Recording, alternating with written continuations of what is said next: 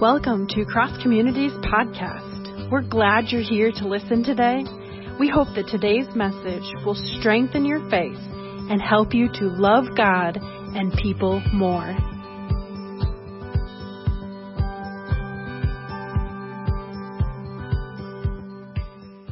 It is now my privilege to introduce Nate and Hope Owens for us this morning. The Owens serve as the regional communication coordinators for the Asia Pacific region. They are responsible for keeping everyone on the same page when it comes to ministry goals and strategies. They live in Manila, Philippines, so they're pretty cool. Their boys, Forrest and Peter, are also here this morning. They're participating in our kids' worship down the hall. But the Owens come to us with a wealth of stories and experiences that I do hope that we find encouraging and challenging as we hear from them this morning, as we hear what God is doing in other places around the world. So let's give them a big cross-community welcome this morning as Hope comes to us.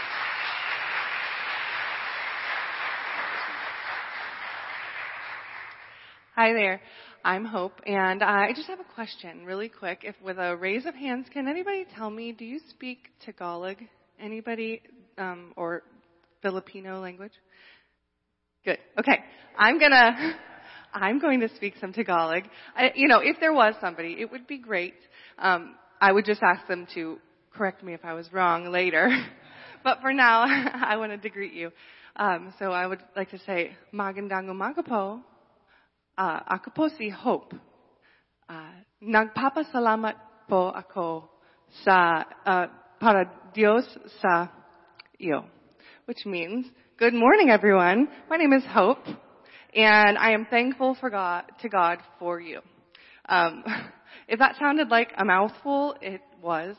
If you want to learn how to say good morning, you can check with me back in the back later on. It's Magandang umaga. So practice that in your head, and I'll work with you later. So I would like to thank you so much for allowing us to be here, and I wanted to make sure to tell you that I am so grateful that God doesn't call the equipped, He equips the called. And Nate and I were called to serve Him in whatever capacity He would have for us. And at the time, in 2017, we were called to serve in the Philippines. When we got that opportunity, I thought in my head, no, you have the wrong people. This is not who we should, this is not the assignment for us. But God equips the called. We were called to go, and He equipped us with so many personal resources, people that we got to work with. The community that we worked with in the Philippines were masters at media and communications. So, though I am not a master at communications, we worked with a group that was really amazing at that. A lot of Filipinos and some, including 4 other nationalities. So it was a culturally diverse group, and they were really great at helping us to share the stories of what God was doing in the Asia Pacific region to around the world. I, in the pandemic, made a little video just to kind of give you a snapshot of what our life was like in the Philippines in the last few years. And like I said, I am not a master at communication, so it was my in-home production. It's not going to be super fancy, and I hope that you can forgive that. But it does show you some of what we went through. So I'll let you play that right now. Hi, I'm Nate. I'm Hope. I'm Forrest. And I'm Pete. And we're the Owens family. We serve as the Asia Pacific Regional Communication Coordinator. We together as one. And we've been living in Manila since March 2018. We don't do it on our own. We have, in fact, we definitely couldn't do it on our own. We have a great team of people here locally in Manila whom we work with to produce content. But then we also have coordinators on each of the individual fields in the Asia Pacific region who also work to connect us with stories on the field. As part of our job, we've traveled to places like South Korea, Papua New Guinea, and Australia. We even got to help make our regional conference happen in Thailand. In some of these places, we've experienced pretty unusual things. Getting around in the Philippines looks a lot different than it does in a lot of other places in the world.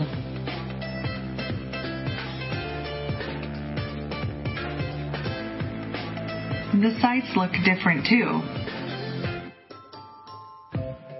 School used to be normal for our kids, with classroom activities, playground time, and school programs. But, like many others, they have had to start learning online because of the pandemic. Living outside our home culture and away from family, we make sure to celebrate American holidays and keep family traditions. We have been so blessed to have both a great Filipino and missionary community who have become like family. Some of the efforts that we've seen on our region include here in Manila, people who have gone into really underprivileged areas to distribute food and different supplies, personal protection supplies, so that people can be able to take care of themselves and still make ends meet in a challenging time for everybody. Elsewhere on the region, places like Fiji, they've been working to create hand washing stations in public areas so that people can maintain cleanliness and try to slow down the spread of diseases of all kinds. In places like Korea, where they've used it as an opportunity to try to reach out in a way that's safe for the communities. And so we've been really encouraged to see how creative the Church of the Nazarene has been able to be in really difficult times. We do want to encourage you to continue to pray for ministry here in the Asia-Pacific region and all over the world, not just in our own church, but in all churches in the world, as we all try to figure out how best to minister in these times. And we pray for that because we believe that God is using us in this time. In fact, I believe that God is using us all the more in challenging times. And it's not a time to be afraid and to be timid, but it is a time to trust in the Lord that He is doing great things. And so we encourage you to continue to pray for that as we do as well. Thanks, guys. Thank you. Okay, as Pastor Kyle mentioned that we lived in Manila and served there, we were there for 3 years, and the time of that assignment has concluded, and there's been a replacement found, a local Filipina that will really take that assignment and make it more, personal and help the region continue to grow in communication. So we're really happy that our friend Grace got to take over that role. And we're now on home assignment and in a time of transition. We don't know what our future holds. We're working with Global Missions and the General Church to hopefully get a new assignment. And we are just trusting in God for the next step. So I think if any of you were in that situation, it would be a little uncomfortable, and sometimes it is, but really we are trusting the Lord for our futures, and we know that He's got the best plans in mind for us. So we would appreciate if you would continue to pray for us in this new way to find a way of service that we can best fit into the ministries and things that God has planned for us, hopefully in a global setting, if not just wherever He has us for the next time. I do want to mention that we just really appreciate how your church has supported the World Evangelism Fund. I know probably Carla has helped to educate and give you information about what that does. The World Evangelism Fund just helps so much to support the global church. The Church of the Nazarene is not just here in Michigan. It's not just here in America. It's all over the world. And during especially this pandemic time when things were rough and tight financially, the World Evangelism Fund continued to help those ministries happen around the world. Things like education through Asia Pacific Nazarene Theological Seminary there in Manila. We saw students continuing to get their education in theology there. We got to see some really great steps forward in women's ministries, and the coordinator there is just really helping to empower women to step out of the shadows and become leaders in the Church of the Nazarene. And that's so exciting to see, just kind of pioneering the way there in Asia Pacific. So those are just a few of the things. If you want to know more about what the World Evangelism Fund helps with, you can ask me, or Carla can let you know. But we just really thank you for supporting that. And I think I may have forgotten something, but it's okay. I'm going to let Nate go ahead and start sharing the message with us now.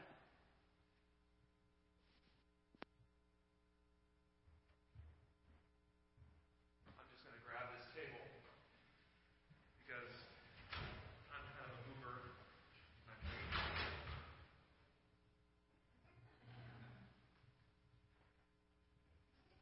It's a pleasure to be with all of you today. You may or may not remember that 3 or 4 years ago, beginning of 2018 into 2017, we actually came to Cross Community and spoke here as well. My mic's not on. I have a loud voice, so.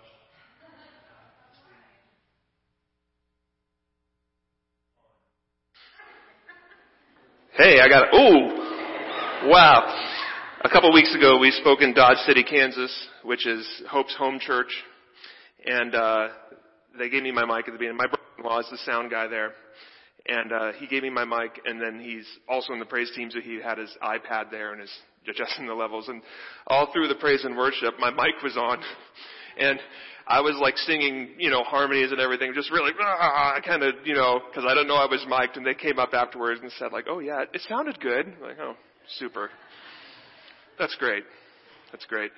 Well, before I start here, let's open with a word of prayer. I know I appreciate this when I go into speaking, and I think that's proper and fitting to begin that way. Heavenly Father, I ask that you would be here in Kalamazoo at Cross Community, that you would do a great work. And Lord, I pray that knowing you are already doing a great work here.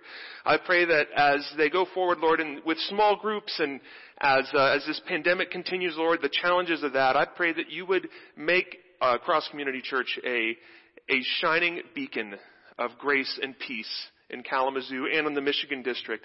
Father, be with me as I share your word today. I pray that these words I say would be yours and that they would not be mine. And Lord, I pray that you would be among us all today, Lord. Send your Holy Spirit and just do the things we know that you are doing, Lord. I pray that you'd be with us. In your name we pray. Amen. Well, those of you don't know me very well, most of you. But one of my favorite things to do, I play a lot of games. I play games of all times. I like tabletop games. I like video games. I like computer games. And one of my favorite games is Sid Meier's Civilization. How many of you played some version of this game? There's 6 versions. I have part 6. That's the one I play the most. But what I love about it, the whole premise is that you take like a little country and you get an empire and you try to be the best. You try to win science or win culture or just conquer all your neighbors. I love doing this. Good strategy game. But when you win a game, at the end they have a little timeline. And the timeline says, hey, here's all the cool things your civilization did in however many hours you were playing. It'll say like, oh, hey, Johann Sebastian Bach decided to join your civilization, and it has a little thing there that says, good job for you. It says, oh, you conquered Rome. Good job for you. You discovered steam power. You made it into outer space, and it gives a little thing. And every time I finish the game, I just spend a couple minutes looking at this thing. I was there. I saw the whole thing, and I didn't actually accomplish anything. But it feels fun to reflect on those great accomplishments. Great accomplishments. I use it as loosely as I can. Because humans love to reflect on great accomplishments. We love it. Even if the accomplishments are so old that almost no one remembers them. I'm in Michigan. I know how the Detroit Lions are.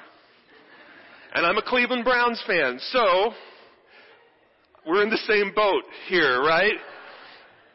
All our best days were from when my dad was younger than my children.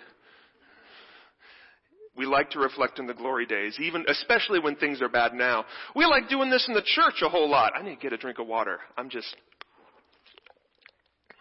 preaching too much already, I tell you. We really like doing this in the church. I know you just had your district assembly here. on the Michigan district.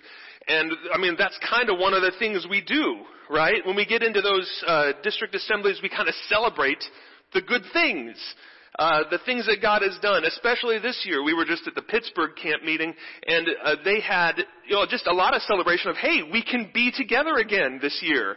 That's cool. We should celebrate that. This is the thing our churches did. We had these ministries. These people came to know Christ and whatever. We really like this in missions. Hey, I know Michigan District, you all care about missions. You do it right. It's such a joy to be back on the Michigan District, partially for that reason. And we tell stories of missions, right? Wow, the so-and-so missionary did the thing, and they come in and you tell the stories. And we love that kind of stuff. And that's good. It's nice to be able to reflect on the good times, on the great things that God has done.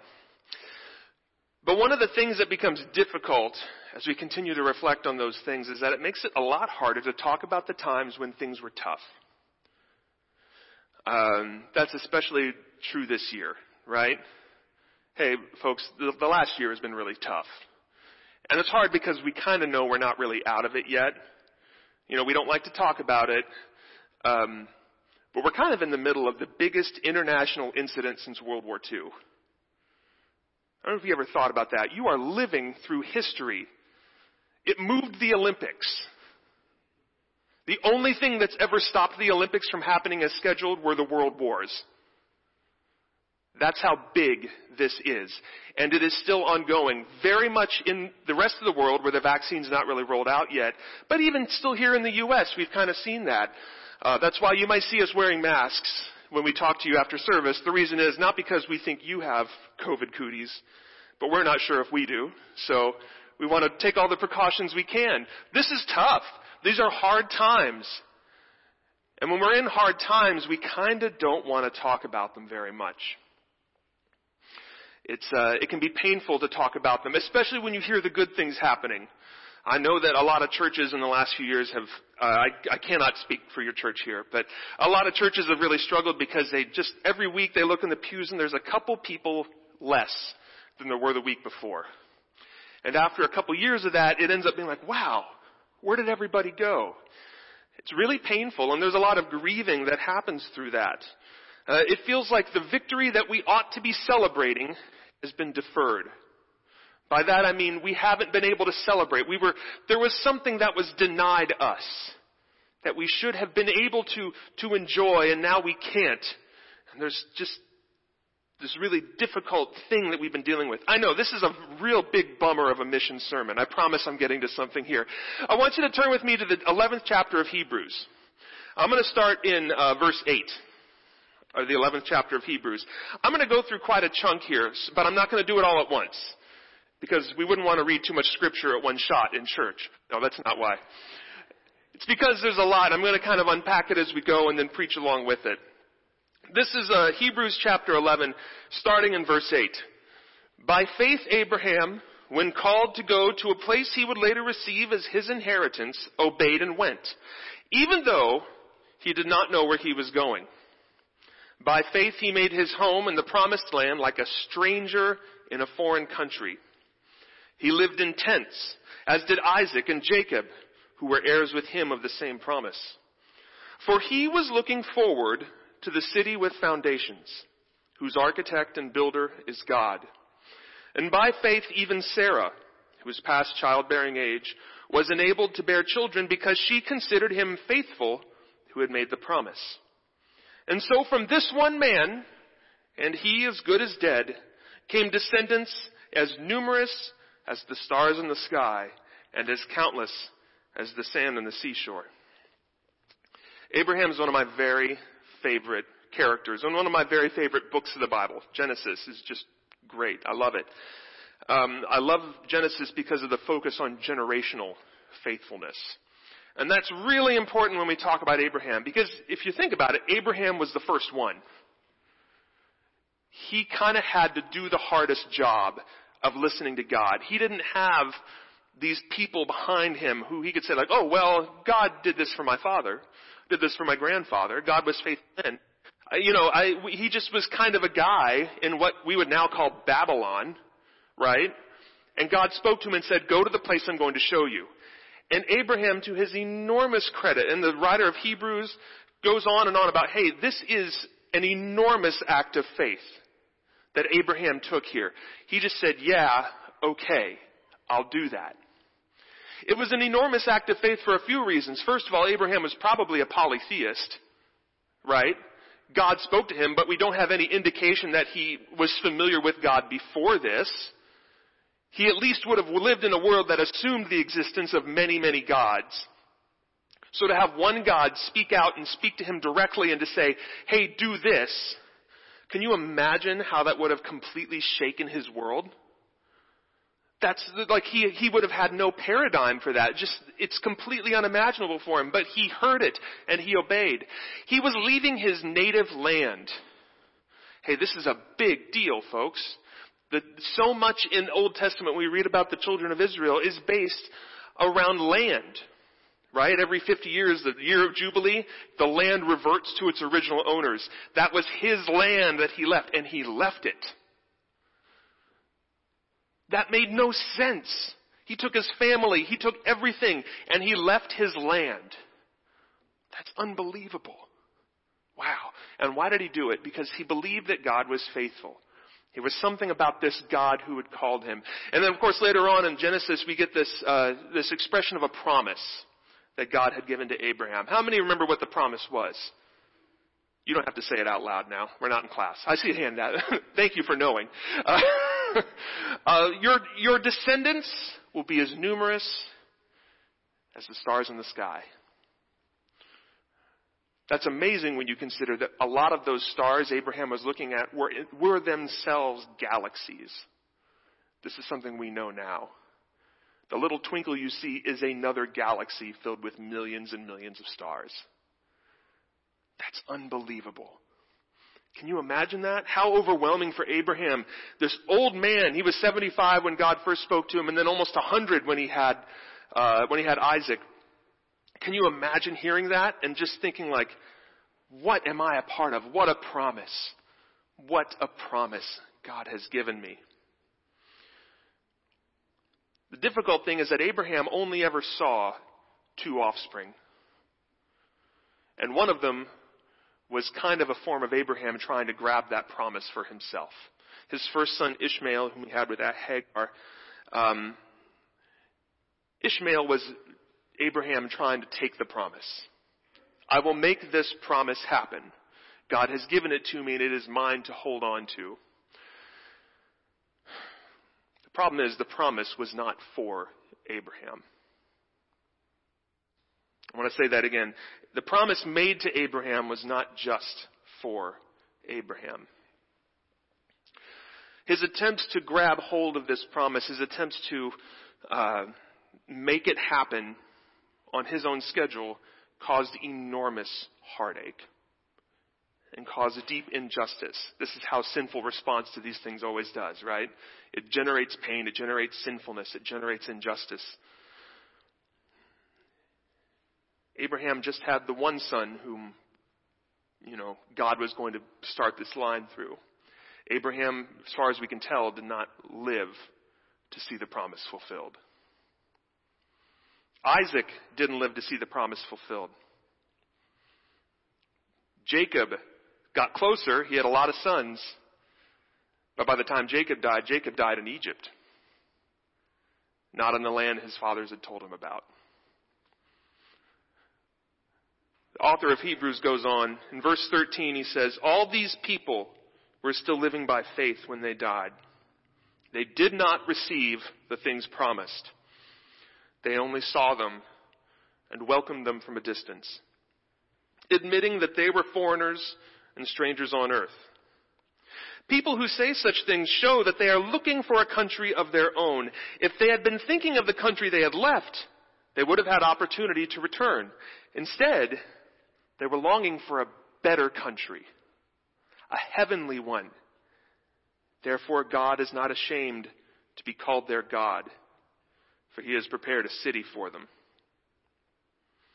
I want you to think about verse 13 there real quick. Abraham died before the promise was fulfilled. Abraham learned from experience what happens when you try to hold on to the promise of God, make it happen on your own time. Very painful experience. And so by the time Abraham died, he died knowing that God was faithful, even though he had not seen the outcome of the faithfulness himself yet. He was obedient to the very end, in spite of not seeing this promise.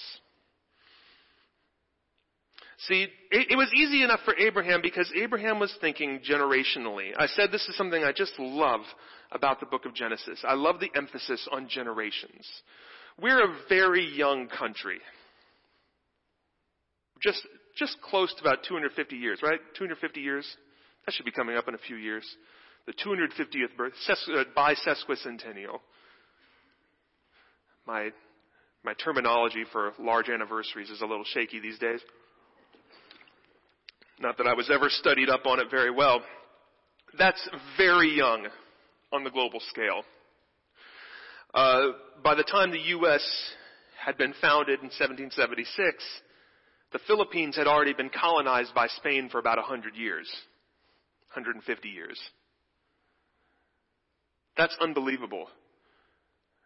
We're so young, and we don't think generationally. Part of that is because we're very individualist in our thinking, and this is not a criticism. It's a comment. It's an observation. Americans think in terms of individuals. We don't think about our family as being this huge, expansive thing. My parents pastor in near Pittsburgh, Pennsylvania, and we live near them when we're not on the road. But I think of my own family, Hope and I and our boys, I think of them as being separate from my parents, from Hope's parents, from Hope's other parents. We think about we call it extended family, right? We have different, each sibling maybe has a family or is married or kind of has their own life, and they're all kind of considered separate. We come together, then we go apart. This is not how it works in a lot of other countries. All right? In the Philippines, several generations will live in the same house. The social welfare is your grandparents come to live with you. As many as 4 generations will be in the same house together. This is considered the most natural thing in the world. In fact, I know Filipinos, they are baffled by the idea that we would not have our grandparents come live with us. To them, it's the most natural thing in the world. It's just what you do. Part of this is also based around a view of how we view our elders. The hierarchy in Filipino culture is very much based around age, much more than it is around, say, something like gender or something like that. In fact, in Tagalog, Hope spoke some Tagalog. Filipinos know very good English. From 50 years of American colonization, they know great English, and so we're operating in English most of the time.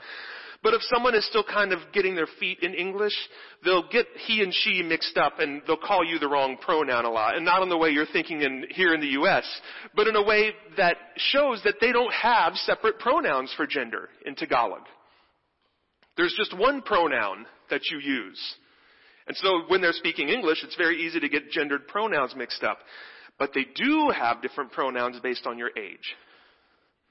The words you use are very different based on how old they are in relation to you. This is actually really common in a lot of Asian cultures. I was in Thailand doing a workshop, and my translator, she did great work. She was only about 20 years old, 19 years old, so she knew great English but was not used to translating. And I was telling a story about my brother-in-law, my sister's husband, and I was just telling the story, and I got done, and she was stumped. She looked at me, she's like... And I said, we just have one word. I don't know. My brother-in-law, my sister's husband. And she's like, I'm like, I am out of words. We just have one phrase in English for this. And that's how we refer to it. She said, no. Your older sister or your younger sister. You see, in Thai, there was a different word for brother-in-law based on how old my sibling was. Is she older than me or is she younger than me? And it was like, oh, of course. She's younger than me. So she was able to translate. That just shows we don't think in terms of generations very much. Abraham did. He took the long view, this deep time view of what God was doing. Then you can also think about what happens starting in verse 17. I'm jumping around a little bit here, but I'm going to keep on. I'm going to finish out the passage here until verse 22. By faith, Abraham, when God tested him, offered Isaac as a sacrifice. He who had embraced the promises was about to sacrifice his one and only son, even though God had said to him, "It is through Isaac that your offspring will be reckoned." Abraham reasoned that God could even raise the dead, and so in a manner of speaking, he did receive Isaac back from death. By faith, Isaac blessed Jacob and Esau in regard to their future. By faith, Jacob, when he was dying, blessed each of Joseph's sons and worshipped as he leaned on the top of his staff. By faith, Joseph, when his end was near, spoke about the exodus of the Israelites from Egypt and gave instructions concerning the burial of his bones. These are not the behaviors of people who believe the promise is being fulfilled right then in front of them. These are the behaviors of people who recognize that God is doing something bigger than them. Abraham sacrificing Isaac. This is a tough passage, I don't mind telling you, and I think sometimes we downplay how difficult it is, God asking someone to sacrifice his son. This is, it's a very challenging passage, and I don't want to overlook that, but I want to focus on Abraham's obedience here. As far as he knew, this was the way God was fulfilling his promise. But Abraham had learned now.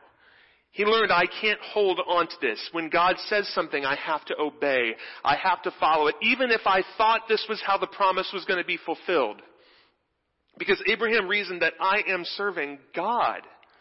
He can raise people from the dead if he has to.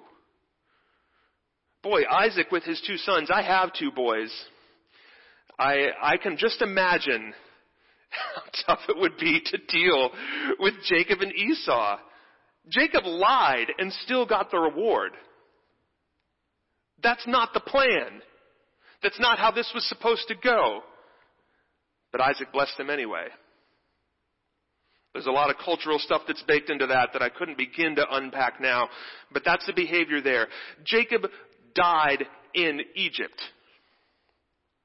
He had left the land that had been promised and stayed in Egypt for a time, and for generations the Hebrews lived there. And then when Joseph died, Joseph gave instructions for burial because he knew there would be a day when they'd have to leave Egypt again.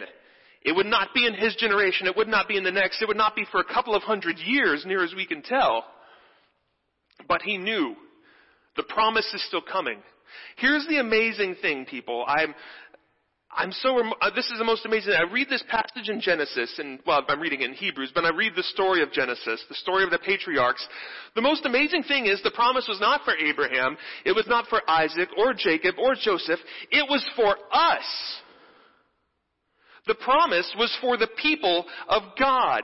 Abraham was not just talking about his own family, because we read in the New Testament, we've been kind of brought into that family as adopted children. The promise is for you. It's for you. It's for me. It's for all of God's children. So we also have to think generationally about this kind of stuff. I mentioned earlier talking about how young the U.S. is on a global scale. There's this saying, and you may have heard it, but it talks about how it's a difference between Europe and the United States. There's a lot of differences, but here's one. One is, in America, 100 years is a long time, but 100 miles is a short drive. In Europe, 100 miles is a long drive, but 100 years is not a long time. We have no idea the lengths and the depths of time that God is working on. And it's especially difficult for Americans. We're encouraged to think about our own legacy, about our own impact, right? We're encouraged to think, hey, this is a very individualist thing. We tell kids, hey, what do you want to do? That's not how it works in a lot of other cultures that are very collectivist and very focused on family. They say, it's what your parents kind of pick for you. We always do this. Now, some parents are less really intense about that than others. And as we become more globally connected, it kind of, these extremes kind of get softened a little bit, is what we see in global communities. But that's still really unique for Americans. We don't think in terms of, I'm not a missionary because my parents are missionaries, even though they were. our pastors. That's not why I'm doing this. I kind of view the call as being ours and being completely separate from the one my parents experienced all those years ago. My parents served for 12 years in missions. By the way, I didn't say that before. And now my dad's been pastoring for 16 years since he's been back in the U.S. In a social media obsessed culture, we can kind of really think about ourselves a lot. We talk about brand a lot. We think about it a lot, even if we're not using the words for it. You know, we kind of go on Facebook or whatever platform. I use Facebook because I'm an old. I remember when you needed a .edu address to be on Facebook, and only college students could have it. And then everyone who wasn't a college student. I was not a college student at the time. I just still had my old college email address. I remember those days when it was, hey, the young people used Facebook. And then my 1 year of youth pastoring showed me that, oh, no. This is how I get in touch with my students' parents. Not how I get in touch with my students anymore. We're so obsessed with how something will look. It's gotten so bad that a lot of times we will say things that we would never say in real life. But we'll say it online because it fits with what we're doing. In a content-driven age, brand is everything. And individualists know what it means to have a brand. The thing that you do better than everyone else. And our desire to focus on our victories, remember I talked about that at the beginning, our desire to focus on our victories feeds right into that. Right? I live in Pittsburgh, which is a terrible place if you're a Cleveland Browns fan. I know exactly how many Super Bowls the Pittsburgh Steelers have won. They've won 6. That's a big deal because the Cleveland Browns have won just less than 1. They've been to just less than 1. Your victories become a part of your brand. It's this enormous thing that we hold on to and like this defines us. We're winners. We're champions. We hold on to it because that's part of who we are. It's in our DNA. It's our inheritance now. What happens when a really good football team, I use football because that's kind of my passion as far as sports. When a really good team, someone like retires, like when Tom Brady left the Patriots, suddenly the Patriots are like, whoa, what happened? Winning the Super Bowl all the time. Because you think it's your inheritance. We ought to be winning. When a church focuses only on their victories, we begin to think we ought to be victorious. We are owed success. That was the promise. The promise was that this kingdom will spread all over the world, on earth as it is in heaven. We are owed success.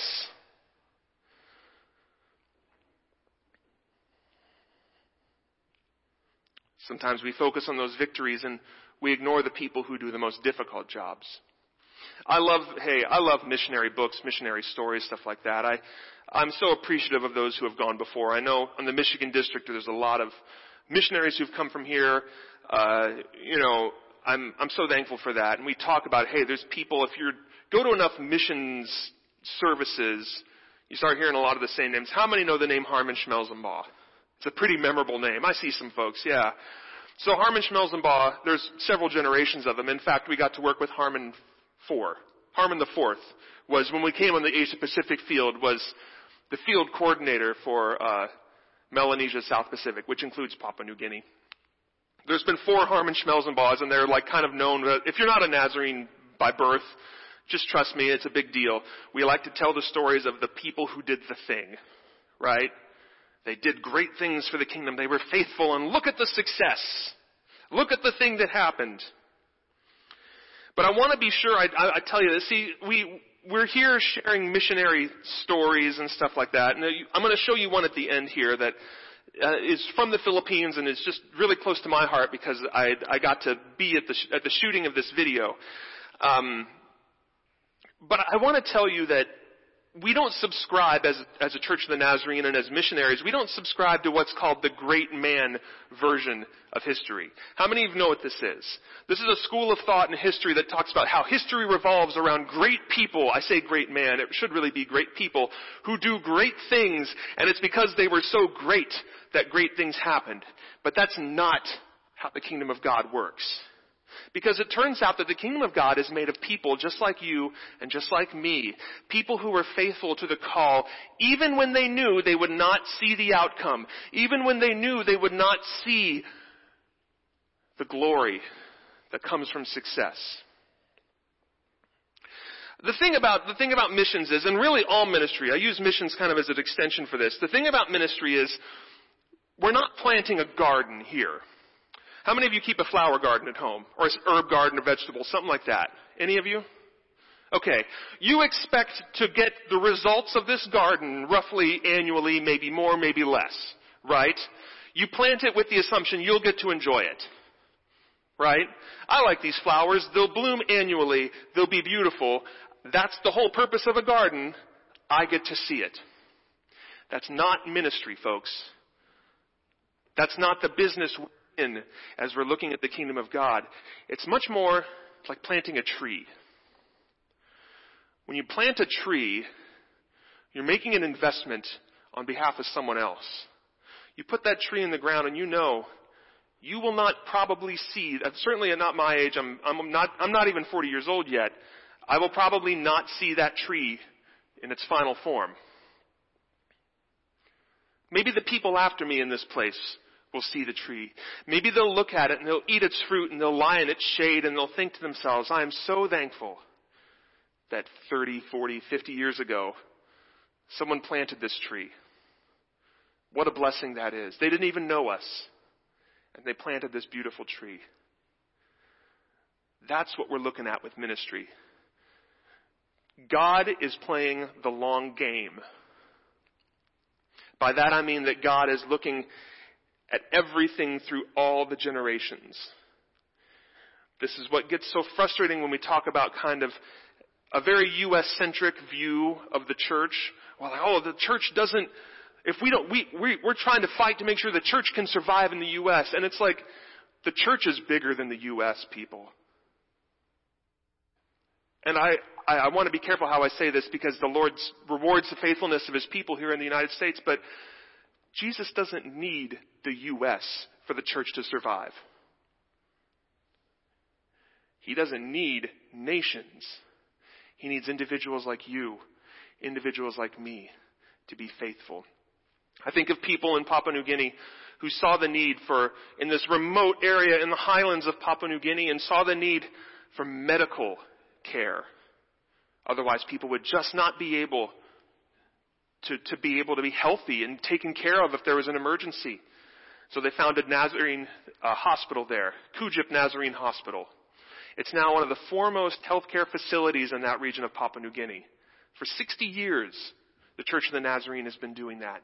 The people who in 1983 saw a need for theological training, not just in Asia Pacific, but in the whole world. And they knew that there was a place and an opportunity in Manila, just outside Manila, to find a spot where we could build a Nazarene Theological Seminary, Asia Pacific Nazarene Theological Seminary. And if we're telling these stories, I could tell you the big people, but what I want to talk about are the little people listen to me. That's the great man view of history right there. God forgive me for that.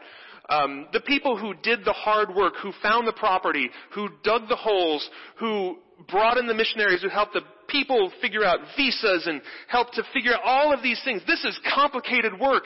And because there are so many faithful people, God has made good on these promises. God is doing great things in these places and in places like this all over the world. But sometimes they don't look that big. There's one video we have, and I don't have time to show it to you today, but it's a video about a little church 3 hours north of Brisbane, Australia, that was in the hard times, asking the hard questions. Would anyone notice if we were gone?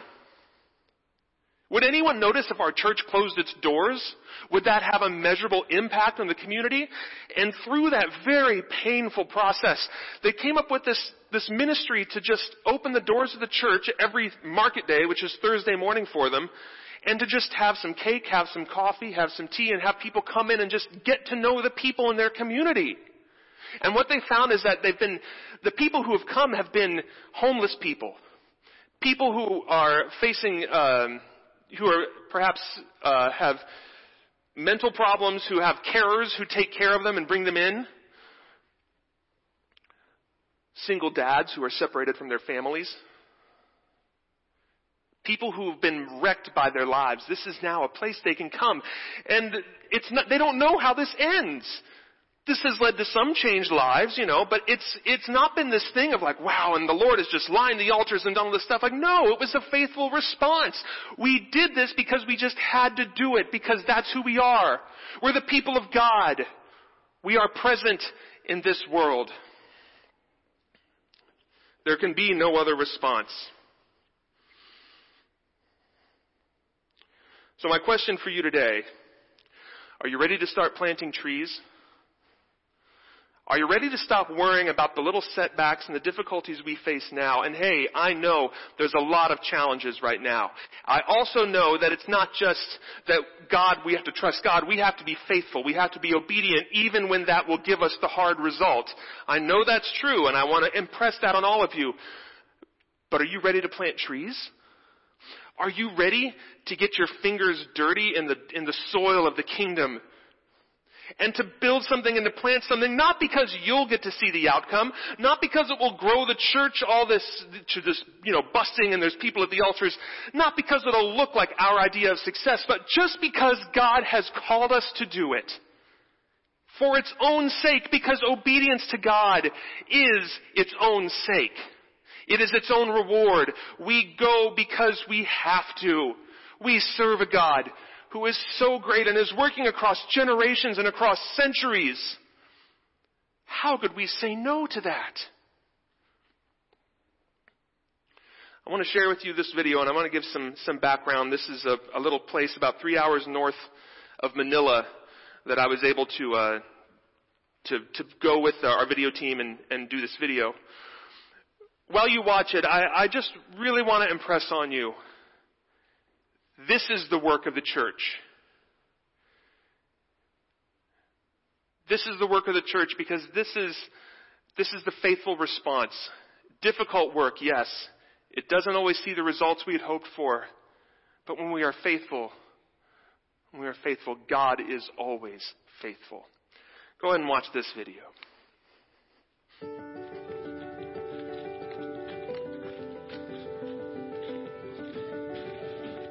Meron akong klase sa Bible School and exactly 10 years tumawag siya. That was 2007. In-invite niya ako. Sabi niya, yung mission ay gusto kong tingnan mo kung gusto mo magkaroon ng mas challenging na ministry. Of course, nung nasa baba pa lang, nagko-complain yung puso. Bakit ako pupunta rito? Napakaliblib na lugar. Pero pagdating nandito sa taas, nakita ko yung bata na naglalakad, walang saplot, marungis, naantig yung aking puso. They're like a ship without a shepherd. Pero yung prayer ko, sabi ko, Lord, kung will mo, din hindi ako mahihirapan. Napagtanto ko na talaga yun yung ng Panginoon na pumunta kami. Nag-sign up ako, okay, officially I will accept the mission. Ang area ng ating church ay more or less nasa 8 hectares. Marami ng mga pagbabago since nung dumating ako rito. Pero nung una ay barren siya, kumbaga hindi mapapakinabangan na din. Pagdating namin dito, wala pang anumang improvement ng water system, wala pang electricity. Holistic yung ating ginagawang mission. We cannot separate bread and Bible. So inuna natin muna yung bread sa kanila kasi mahirap pasukin ng gospel kung medyo kumakalam yung sikmura. Unang need ay yung documentation. Nakakonect tayo sa iba't ibang mga agencies na kilalanin sila at magkaroon ng mga proper documentation ng kanilang pagiging lehitimong Pilipino. Nakatulong sa kanila at nasabi na ito ako. Mayroon na silang identity. Isa ring need na nakita natin yung sa bahagi ng edukasyon. Hindi pa po sila marunong maghawak ng lapis. Pero sa katagalan naman, sa pagtitiis lang po, natuto po sila. Pagka natuto na sila dito, sinesend na po namin sila sa formal school. Dati, nung bago pa lang kami rito, nagtaka kami. Bakit pagdating ng month ng April, May at saka June, matahimik yung baryo? Halos wala talagang tao.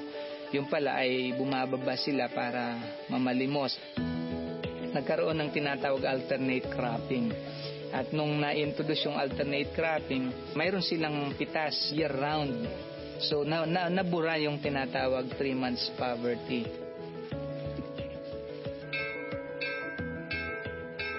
So nung na-establish natin yung part ng economic and yung sa part ng bread, pumasok tayo sa spiritual part nila. Malaki ang changes na nangyari.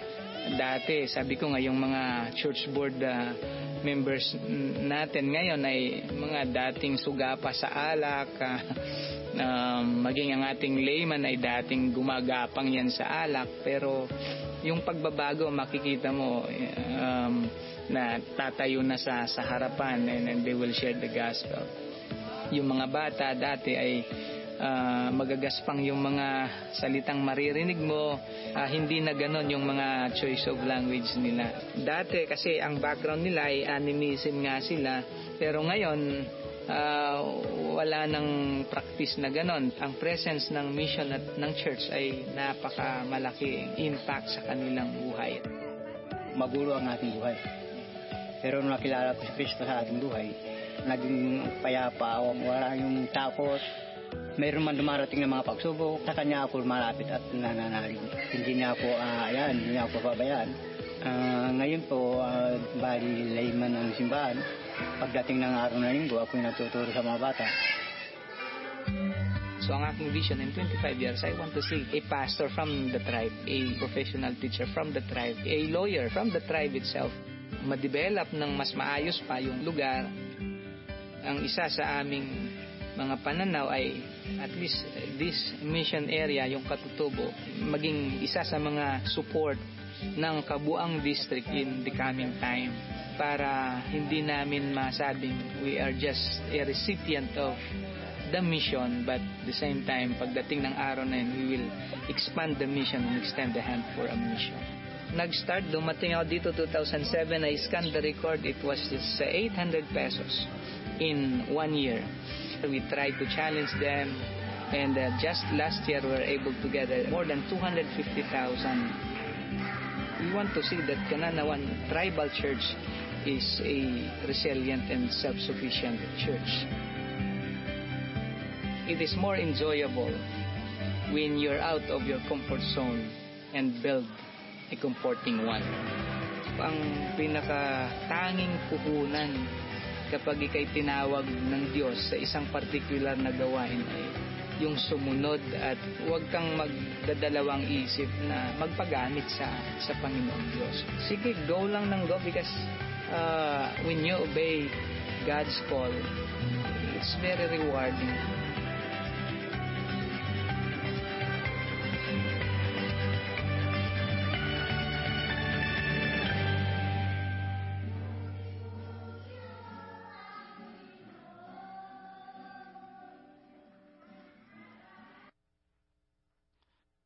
Right. We want to thank the Owens for being with us this morning. Yes. What an encouraging message this morning, and challenging. Will we build and plant trees? I guess you don't build trees, but will you plant trees? It's a great question for us to ponder here in ministry. But how can we be a part of planting trees across the world as well? We want to do something this morning. We don't get to see the Owens as often as maybe we would like, and so we want to make up for some lost time. They're probably pondering why in the world I have a happy birthday bag up here, because they're like, it's not our birthday. But we've not been able to celebrate with them the last couple of years, and so we want to make up for some lost time. We have some birthday gifts for them and for the kids of those birthdays that we've missed. So I'll just give you this in a little bit. Is that all right? Okay. That's for you, Carla. Thank you for helping put that together. But what we want to do this morning is remember that we are a part of helping them plant those trees in the places that they are doing ministry. And so there's a couple different ways that we can do that. They rely on the financial support of churches and people like us to help them accomplish their ministries. And so we are going to take up an offering today. And the offerings that are given help them pay for transportation, food, lodging, and other life and ministry experiences. And so we wanted to help them today in the best ways that we can continue to invest in the ways that God has called them to do that. So we're still, of course, not passing plates with our COVID protocols, so we're doing that a little bit differently. We're going to have some ushers at each of the doors as you leave, so you will be able to give a physical offering this morning. We also want to let you know, again, I mentioned earlier, you can give online. We know we live in a cashless society sometimes. I don't always have cash that I'm carrying. So take advantage of that. I believe that there are some QR codes you can scan in the foyer. That'll be a direct link to the online giving opportunity. Of course, you can find it on our website, c3nas.net. It's under the giving tab, and then there is a designation for them. So take advantage of all of those ways. But we want to be a faithful and generous church as we invest in the Owens, as they continue to invest in what God has called them to do. So they are also joining in the fun of our expo this morning. They're like, we didn't know we were doing that when we got here today, but they are. So they're going to be out there. They would love to meet with you. They actually love selfies, so they would love to meet you, maybe take a selfie picture with you, and just join in the broader church as they meet others here in Michigan. But I just want to take a minute this morning, just kind of a sidetrack before I close us. This booklet is available for you today. Jeedra put these together. These contain all of our small groups. Okay, so tour the tables, talk to our leaders, get an idea of what's going on out there. But then you can take this with you. And so learn more about those. If you want to make a decision from your home, sign up digitally later on. This contains everything you need to make a decision about what group you may want to be a part of. They're on the welcome table there in the foyer, so grab one of those on your way out. But let me pray for us. We'll pray a prayer of blessing over the Owens, and then we'll let you go this morning. But remember to stay and hang out for the expo. Let's pray. Lord Jesus, we do thank you for such a powerful reminder of how you are working in our world, all over the world. You're calling us to be faithful, to be obedient, even in places where we may not always immediately see the success. We thank you that you are a good God who is working. You're a God whose love compelled you to come to us. And you're a God who continues to help us be a part of a kingdom that is growing and expanding to all people. And so this morning we pray for the Owens. We pray that you would have your hand on them here as they travel. We pray that you would guide them as they await what's next for them. We pray that you would take what is given today, that you would multiply it so that they can do your ministry and be a blessing through your kingdom, God. We thank you for them. We thank you for their family. We pray for their boys. And we pray that you would just continue to be honored and glorified through their ministry. It's your name I pray. Amen. All right. Go in his peace. Stay afterwards. And we'll see you next Sunday. Thanks for being here this morning.